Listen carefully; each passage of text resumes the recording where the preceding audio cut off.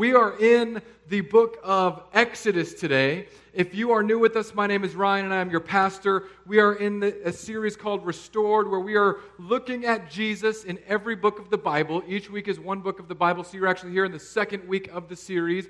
We looked at Genesis last week and Abraham sacrificing Isaac and the foreshadowing of pointing toward Jesus. If you are new to Christianity or you grew up in the church and maybe you just didn't understand this or know this, but the whole Bible is all about Jesus. That's why we've got the big sign up here. It's not just because we like light bulbs and cutting Jesus letters out of things. It's because the Bible from Genesis to Revelation is teaching us things about Jesus. The whole aim of the Bible is Jesus. And today we are in Exodus looking at one of the most powerful stories that the Jewish people still celebrate today. Today we are looking at the story of the Passover lamb. When we were doing communion with the worship team beforehand, I said, you guys, today is a bloody Sunday because we have communion going on. And then we're talking about the Passover lamb. It's a very blood-oriented Sunday. And I remember when I was a brand new Christian, I could not understand why Christians were so obsessed with blood. I just didn't get it. Now, if you've been in the church your whole life, this may not make sense to you. But imagine just walking into a church building for the first time, and when you walk in, some guy is telling 120 teenagers all about some guy who bled for you. It doesn't make very much sense. And we've talked about this, right? The crazy things Christians do that don't make sense. Remember when I've shared the story about walking into my youth group and having my friends who were on my basketball teams with me and playing sports with me, and I saw them sing children's songs with hand motions, and they were 18 years old with beards. This is a weird thing that we do. And blood, likewise, is one of the concepts that the church talks about a lot, and I think we forget that outside of the church, it sounds crazy. I think we don't understand this, and this is why in Jesus' time and Paul's time, especially actually when they would take communion, other people, outsiders, called Christians cannibals, because they said at their gatherings, they're eating a man, because they didn't know. And this is what we celebrated today. This is what we're going to celebrate as we step into Exodus. Before I get started, if you don't have this number on your phone, I would encourage you to save it. One of the things we began doing last week, which was an absolute riot, is that during the sermon, if you have questions that pop into your brain, so often this has been a one-way conversation in churches. I want to work at making it a two-way conversation so that you can text in your questions. During the offering, when we're passing those around, I'm going to answer a few of the questions. And for those of you who are online, the following week, I recorded a video, and then I just answered the rest of them. And I give my thoughts, I tie in scriptures, I point you to places in the Bible to read. So be sure and send in your questions. I already have people who have said, Pastor Ryan, this week I'm sending you in the craziest questions. So if you ask me crazy questions, I might not answer them from the pulpit, but I will answer every legitimate question in the video. So give it your best shot. If you want to know who the Nephilim are, that's on you. Go Google it, okay? We're going to pray. Are we ready? I'm ready. Is everyone ready? Okay, I'm ready. Let's pray. Father in heaven, I thank you. I thank you that you wrote a book down for us, that you breathed it into existence, that you inspired it so that we could see Jesus more clearly. Lord, I pray now, I pray that this message wouldn't be relegated to some historical fun facts, but that we would find your presence and find your love for us in the midst of this story. Lord, the Exodus story is so much of our own lives, being brought from slavery to freedom and in the order that you have ordained it to be. I pray now that those in here who don't see you as the most beautiful being and the most beautiful thing in their life, that their eyes would be open and their ears would be uncorked, that we would behold Jesus this morning. In his name we pray. Amen.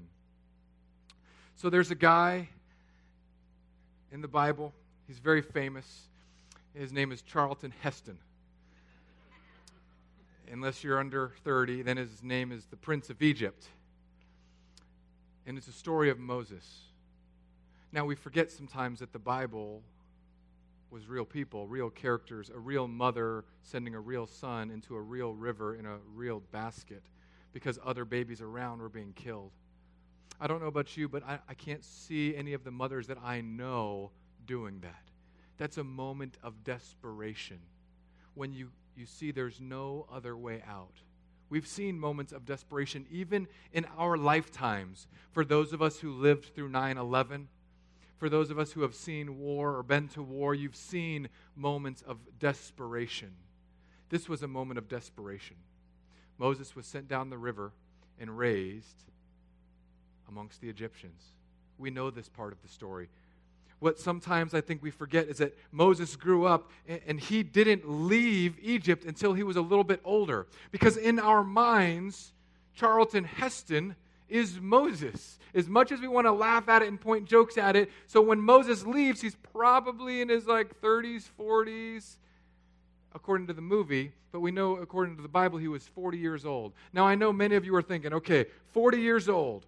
A career change at 40 is not an easy move. Right? If you're going from selling insurance to opening a restaurant, the age of 40 is not the ideal age for that because you don't have as much energy. I'm learning this now. This has been a year for me that I'm calling falling apart year. Even last night, it was so funny. My wife and I have been doing this exercise thing. She's doing her own thing. I'm doing my thing. But the other night, or last night, she said, babe, what is this? Every time I move my legs, my hip pops. And I said, babe, this is called getting old. And she said, no, it's something else. Look. And she showed me her hip pop. And I said, babe, watch this. Pop, pop. It's called getting old. Welcome to my world. You know, we're all going to be popping, drinking joint juice, and wearing glasses within 20 years. This is just the way it's going to go down. Now, career change at 40 is tough, but Moses went from the desert for 40 more years. So he didn't get into Pharaoh's land to say, let my people go, until he was 80 years old. 80 years old. Now, I don't know about you, but there's not very many 80-year-olds at my age that threaten me. Right? There's 80-year-olds that get mad at me, and it's usually in movie theaters, but there's not 80-year-olds that threaten me, that will get up in my face, and they're all P90X ripped out. I have not had that happen in my life. But Moses was 80 when he went back to Pharaoh. And we've seen the movies. We know what happens next. Moses comes in and he says, let my people go. And Pharaoh says, no. So Moses turns water to blood. I mean, if I'm Pharaoh, at that point, I'm already freaking out. Right? If your whole primary water source gets turned to blood, something is going terribly awry. But the Bible says that God hardened Pharaoh's heart. And then the frogs came, and then the gnats, and then the flies, and then the livestock got diseased, and then the boils, and then the hail and fire, and then the locusts ate all the plants, and then darkness covered the land. We tend to see this as a movie and forget that this was life. We tend to forget that it's not just Pharaoh and Moses, but there's a whole city of Egyptians who are going to be tossed and dragged by whatever Pharaoh decides or does not decide. And there's Israelites who had given up on God, and for the first time in 400 years, they're thinking, I think God might be on our side. Because for 400 years they had been enslaved. For 400 years they had been punished. For 400 years they had been working and having their backs beaten. And now all of a sudden God shows up through an 80-year-old man. And we get to the final plague, the death of the firstborn. And we don't have this on the screen today because I want you to think about what this would have been like, just hearing with your ears. Because the death of a firstborn across the land of Egypt is a monumentally powerful thing. In chapter 12 of Exodus, the Lord said to Moses and Aaron in the land of Egypt, this month shall be for you the beginning of months. It shall be the first month of the year for you. Tell all the congregation of Israel that on the 10th day of this month, every man shall take a lamb according to their father's house, a lamb for a household. So stop right there. Now, I know that in life, sometimes we feel like we get stuck. Anyone ever feel stuck in life? You just got to get unstuck, or is it just me? I'm the only person that gets stuck. Sometimes I feel stuck in my parenting.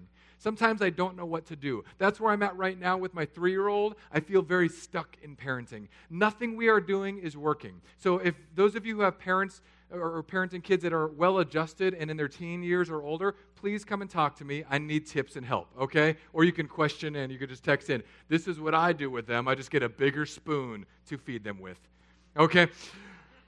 Whatever's going on with my daughter right now, I kid you not, she is a terror right now. I can't wait for the day that I am long gone and she's podcasting her dad's sermons.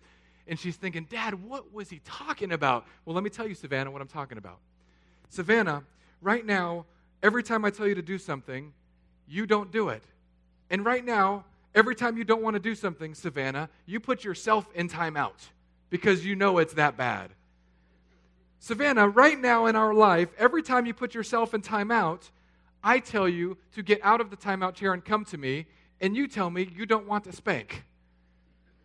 Savannah, every time you do get a spank, you put yourself back in the timeout chair, but you don't change your attitude, and you don't change your diva-ness, and you still slap your feet like this everywhere you're walking in my house. Savannah, okay, I love you, baby. Okay, that's all.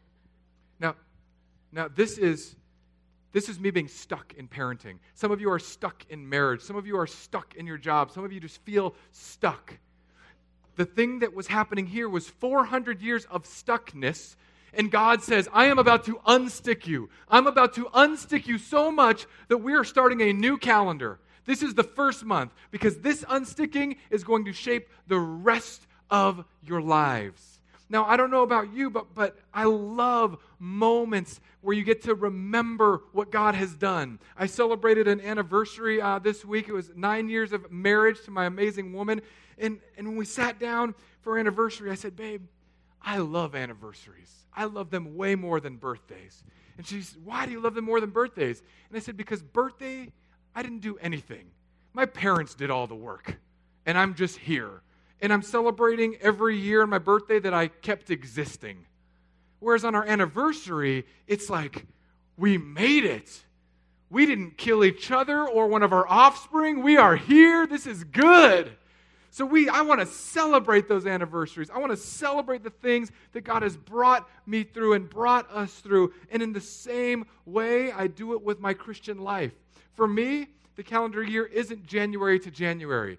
The month that I look forward to most is September, because in September is when I got to marry my wife 9 years ago. In September is when we had our first kiss. In September is also when God saved me and brought me into the Christian faith back in 1998. See, what I did there was really smart. I loaded everything up so I don't have to forget anything. So when I'm rounding into August, I'm like, okay, wait, next month's important. Next month's important. I know I need cards and flowers for somebody. But it's the beginning of my year. Every year, I'm so excited that September is here. And what's even more exciting for me is that now I've passed. Last year, I passed the halfway mark to where now this year will be the first legit year that I've been a follower of Christ longer than I was a heathen pagan rascal. And it's exciting because it's this month. This is the beginning. And some of you need this new beginning. And today, I think if we take what this story is meant to tell us about Jesus, you can have a new beginning. So here we are, 400 years.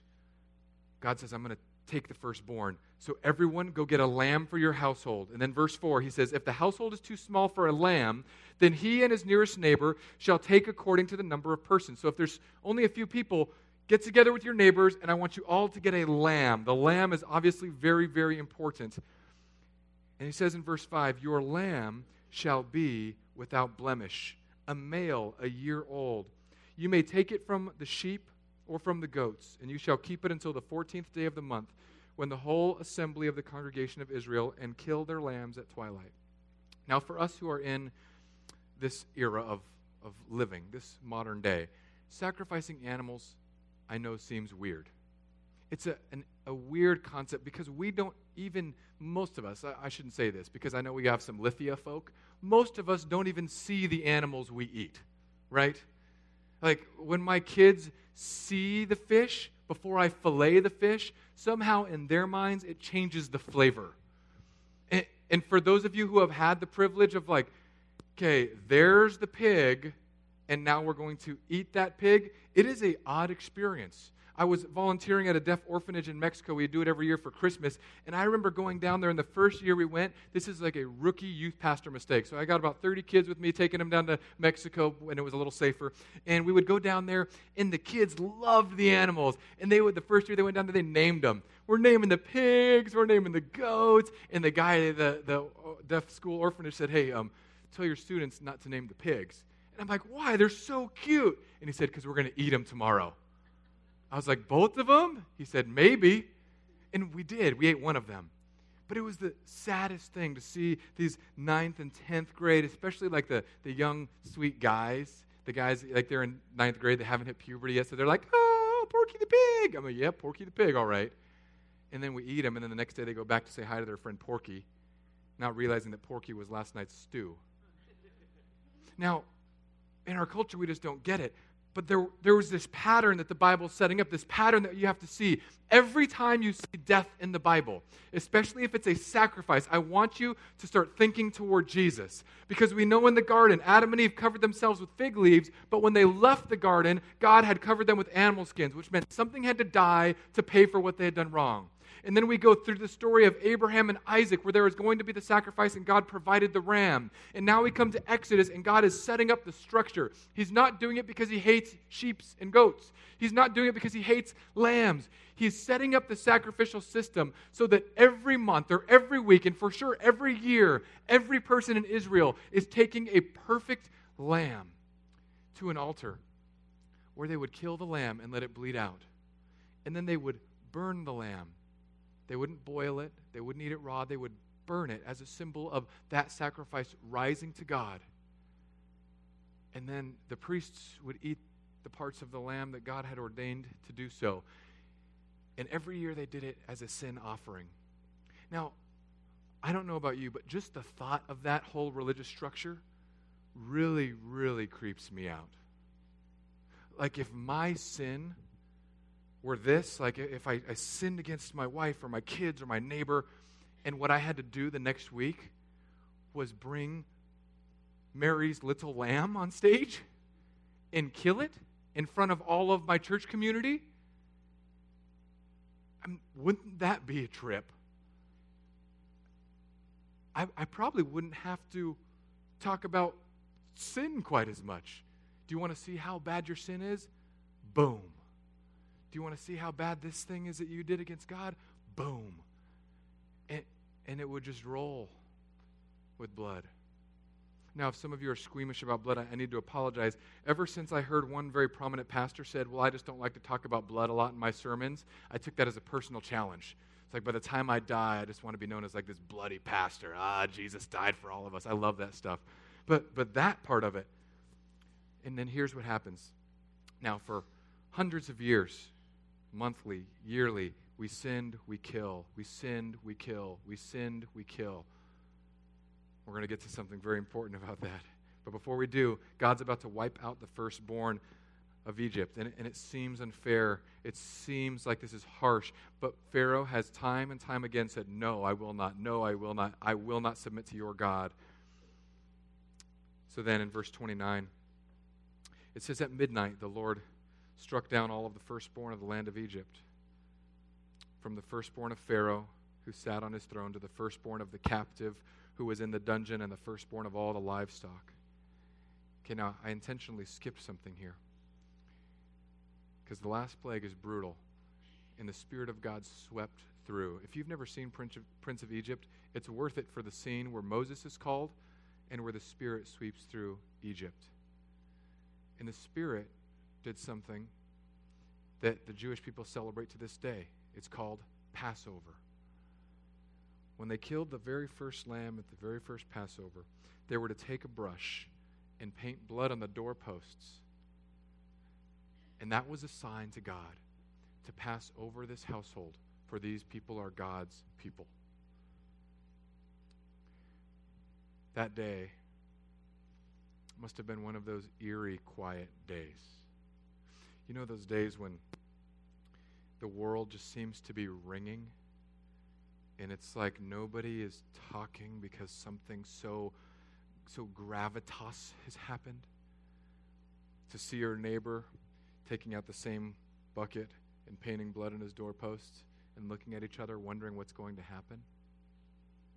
And then that night, to not divorce this from reality, when a mother loses her firstborn son in front of her or in her arms, you think there was not screaming across the city?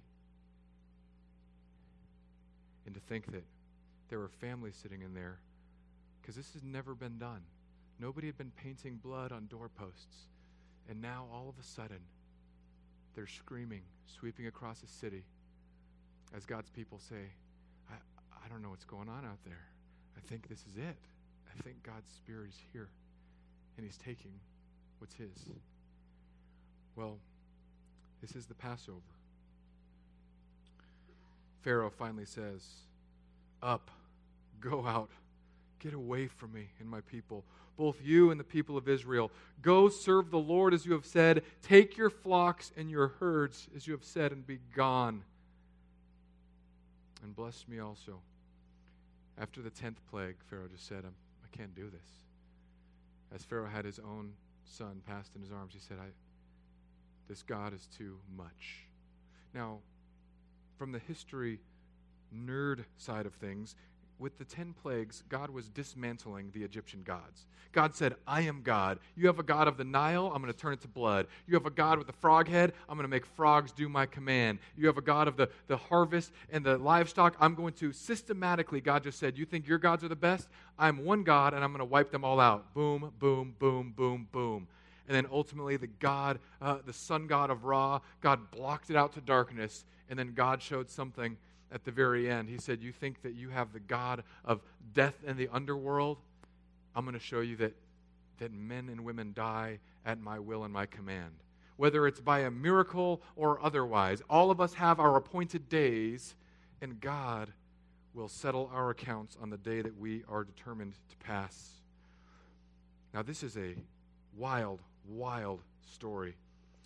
I'm flipping over to Hebrews chapter 9 because this chapter makes sense of this bloody sacrifice, this bloody, death-filled moment.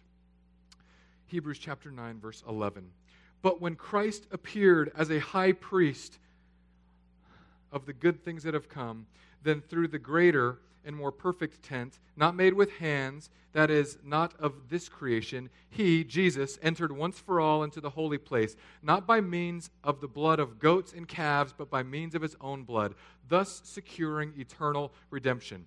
So here's what the Passover started. This moment where sin was seen as so serious that something had to die. We sin, something dies. We sin, something dies. Year after year after year. And this was not meant for us to finally say, okay, wait a second, I'm going to do this forever. That's not the purpose. If you want to know why the Jewish people and the Muslims are fighting over that one little flat square in Israel, it's because currently that is where the Jewish people have always had their temple. When Islam took it over, they built the Dome of the Rock, the place where they believe Muhammad ascended, right there on the temple where the Jewish people believe that they're still supposed to be sacrificing and they cannot. This is why there's the constant tension, because the Islam people, they say, the Muslims are saying, this is our holy spot. And the Jewish people are saying, we can't sacrifice if you're here. One of us has to go. And currently the tension is just rising and rising and rising. As the Bible says it will, there will be tension there. But this is why that exists, because the Jewish people are without a place of sacrifice right now. And they, in their minds, are thinking, we still need to sacrifice. But Jesus said, no, the point of sacrifice was to get you to me. Because Jesus is not just the perfect Lamb of God, he is also the priest. He is not just the one who gets sacrificed, he is the one who willingly said, I am going to orchestrate and administrate the whole thing. Now, Pastor Ryan, what does this have to do with me? Here's what it has to do with us. A couple of things. First, too many of us, especially within churches, play this game, play this sort of practice that we think that it is our sacrifices that get us right with God. And I know not many of us would say that. I know, at least I hope, that none of us are actually sacrificing animals. What I do know, though, is that I see time and time and time again. Christians that fail or succeed, and they think that that's earning them God's love. I know time and time again, I talk to parents, and parents of kids in sports age, I always give them a hard time because they miss Sundays a lot. Because they're like, oh, we're not going to be at church this Sunday because we have soccer. And I always say, oh, yeah, go worship your soccer God. And they don't like that very much. We got a baseball tournament for the next 3 weekends. Oh, man, what a weak God that baseball God is. How does your idolatry taste? And I joke around with them, but then I remind them, because the thing is that, and especially now, because this is like a southern-esque area of our country, people feel guilty. So I tell them, I'm like, look, man, I'm messing with you. I would love to be able to shame you into coming more and giving more and being more, but shame never motivates anybody for the long term. So what I tell them is, go play soccer with your kids, but you better pray with them and do a little Bible study with them. You better be sharing the gospel with people, because that's what the matter is. The meat of the matter is that we are the church. We don't go to church. The meat of the matter is that wherever we are, we're bringing God's love and presence there. I would love it if some of you enrolled your kids in a half dozen sports, so you have to become helicopter mom and dads, and you just have like a communion kit, and you just take communion with people out in the soccer field. I mean, that would make my day. That Instagram post, I would love it, and then unlove it and love it like 100 times. Because this is what we're to do, to bring this presence, to bring this reminder that it's no longer these sacrifices. It's not us doing things that make us right with God. It's that Jesus was the one that the sacrifices pointed to. And he went into the holiest place, and he didn't bring a goat. He was the lamb for us. If you missed last week's Q&A video, this was actually a question from last week's. How were the Old Testament people saved? I'm not going to tell you the answer because I already answered it. You can go check it out. It's on the Facebook page. It's on the church email. I'll post that episode on the website later this week, along with this week's episode. What I do need you to know is that every time as you read through the Bible reading plan, or as you open your Bible in the Old Testament, when you see sacrifice, you need to ask, how does Jesus fulfill this? When you see death of a lamb, how is Jesus the perfect lamb? When you see the high priest entering in, how is Jesus the perfect high priest entering in? Because he secured our eternal redemption. Just as a spoiler, the Old Testament people were not saved by killing of animals and the sacrificing of animals. They were saved the same way that we are saved. They were looking to God in faith for a redeemer. They were on this side of the cross looking to Jesus. We're on this side of the cross remembering Jesus. Two different vantage points, same point of focus. He goes on to say in verse 18 of chapter 9, therefore, not even the first covenant was inaugurated without blood, reminding us that even in the Old Testament, blood was very powerful, and blood was the sign of the covenant. And then I'm going to jump down to verse 22. Indeed, under the law, almost everything is purified with blood, and without the shedding of blood, there is no forgiveness of sins. Thus it was necessary for the copies of the heavenly things to be purified with these rites. The temple was a copy of a heavenly thing. The tabernacle in the Old Testament was a copy of a heavenly thing. As I was thinking this morning and praying, and as I drove in, I've been having this weird thought in my brain that we need to understand more of the things that the Bible had built so we can see the scale. So we have this master plan of building stuff out here, buildings, and we're going to build a park soon. We're starting to raise money for that now. But I thought, wouldn't it be cool if we built the stage the same size as the tabernacle? And the sanctuary the same size as the Temple Mount. So you could walk in and be like, oh, now I get it. And I mean, it'd be cool also if we had a big old box covered in solid gold, but I'm not going to push my luck, okay? What we do need to know is that in the Old Testament, everything is a foreshadow and an arrow to Jesus. The Passover lamb is for you today. And here's what some of us need to do. Some of us know that in our lives we're running this race and we think we're pleasing God, doing great. But some of us know areas of our life where we have not put the blood over it, We have not allowed God's forgiveness to break in. We have not allowed God's love and hope to break in. And it's like you have these doorways where we have our family door, and then we've got our parenting door, and then we've got our job door, and then we've got our recreation door. And some of them we're more than happy to paint the blood. Some of them we're thinking, okay, here's my family door. I don't want my kids to just be total jerks when they grow up, so I'm going to paint blood on this. We're going to Sunday school every day. And I'm playing soccer, but we're ditching soccer because I'm more godly than those other soccer idolaters. And then, I'm just kidding. And then you go to your work door maybe, like, well, I'm going to paint half my work door because I like to bring Jesus into my work, but only until I need to fume at somebody and blow a head gasket. And then I don't want Jesus in that. And then maybe our recreation door where we're painting it, we think, wait, does Jesus accept Miller Lite? No. He doesn't, because Miller Lite is light beer. Okay? Drink real beer, people. But honestly though, what areas of your life have you not put the blood over? Because when you realize that Jesus died for every area of your life, it changes all of your life. When you realize that there's no area that God cannot work into, then your whole life can begin to open up. When you realize that God knows everything that you've done and everything that you've thought, and He looks at you and said, yes, I knew exactly how terrible you were going to be, and yet I died for you. We had our first soccer game that I'm coaching at yesterday. This is so good. There was, I don't know how many people, Chuck? 280 people, kids, just running around like crazy. And all these coaches, and I'm one of the coaches, and I'm also the pastor here. I didn't tell the other coach on my team that I was a pastor here because it became evident very clearly on that my coaching was subpar in the estimation of this person. So out of all the games that were played and everything that went on, the one email got sent into Endzone, the company that runs it, and it was complaining about me. One email. It was like how I had bullies on my team, and guess who one of the bullies was? My kid. And this is what I love most of all. Chuck, who I just love, he listens to my sermons. I know this because of what he told me this morning. He said, yeah, I thought about just sending him an email back saying, my pastor is even worse than you think he is. Because it's true. I'm worse than that guy thinks I am. And Jackson's more of a bully than that guy will ever know. And God loves us. God has passed over my shortcomings as a dad because of what Jesus has done on the cross.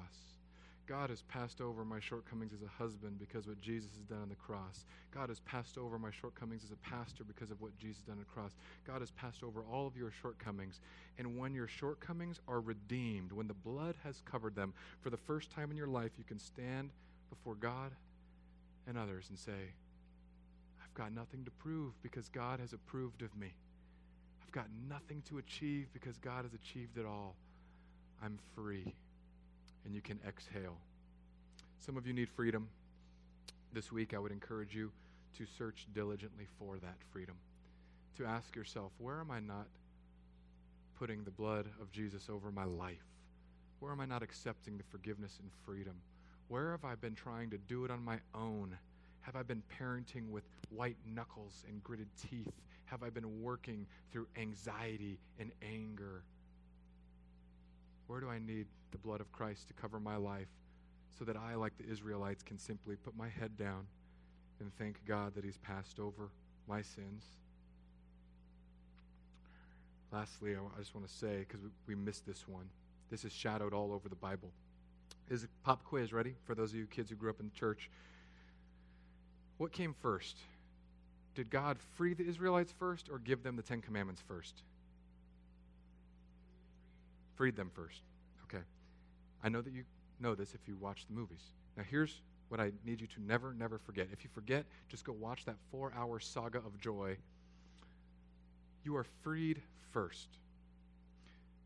If you go to a church, if you go to a Bible study, and they give you all the rules first, and they say, follow these rules, and then you'll be free. Just smack them, run. Unless it's me, don't smack me. God frees us, and then He says, Now I'm going to show you how I wired the world. That's what the rules are. Not how I can slap you on the wrist or cosmically lightning bolt you, how I wired the world. But some of us don't realize that in the story, the first copy of that, Moses threw at a golden calf. Because while Moses had already led the people to freedom, he's up on the mountain. They said, I've got an idea. Let's build a fake god after God destroyed the other fake gods. So Moses comes down with the very first handwriting from God's finger himself, and Moses destroys it. I mean, talk about your classic dog ate my 10 commandments excuse. I don't know what Moses said when he went back up. God, so I have this temper issue, but you knew about that. So I just need another copy, but you knew that. And then the Israelites have a track record of 1,000 years of failing again and again and again and again and again. And then finally, we come, and we still try to treat it that way. Okay, if I do all these, then God will accept me. No, God accepts you and frees you, and then he shows you how the world is wired. Let it be so in your life. Let me pray, and I'll invite the ushers to come on forward. Oh, Father in heaven, I thank you for your word. I thank you for the Passover lamb. I thank you for the opportunity that we have to be redeemed. God, I pray that you would bless our Q&A time. I pray that you would bless our offering this morning, and that it would be all about you and not about us, all about your glory, not about ours. In Jesus' name, all God's kids said, amen.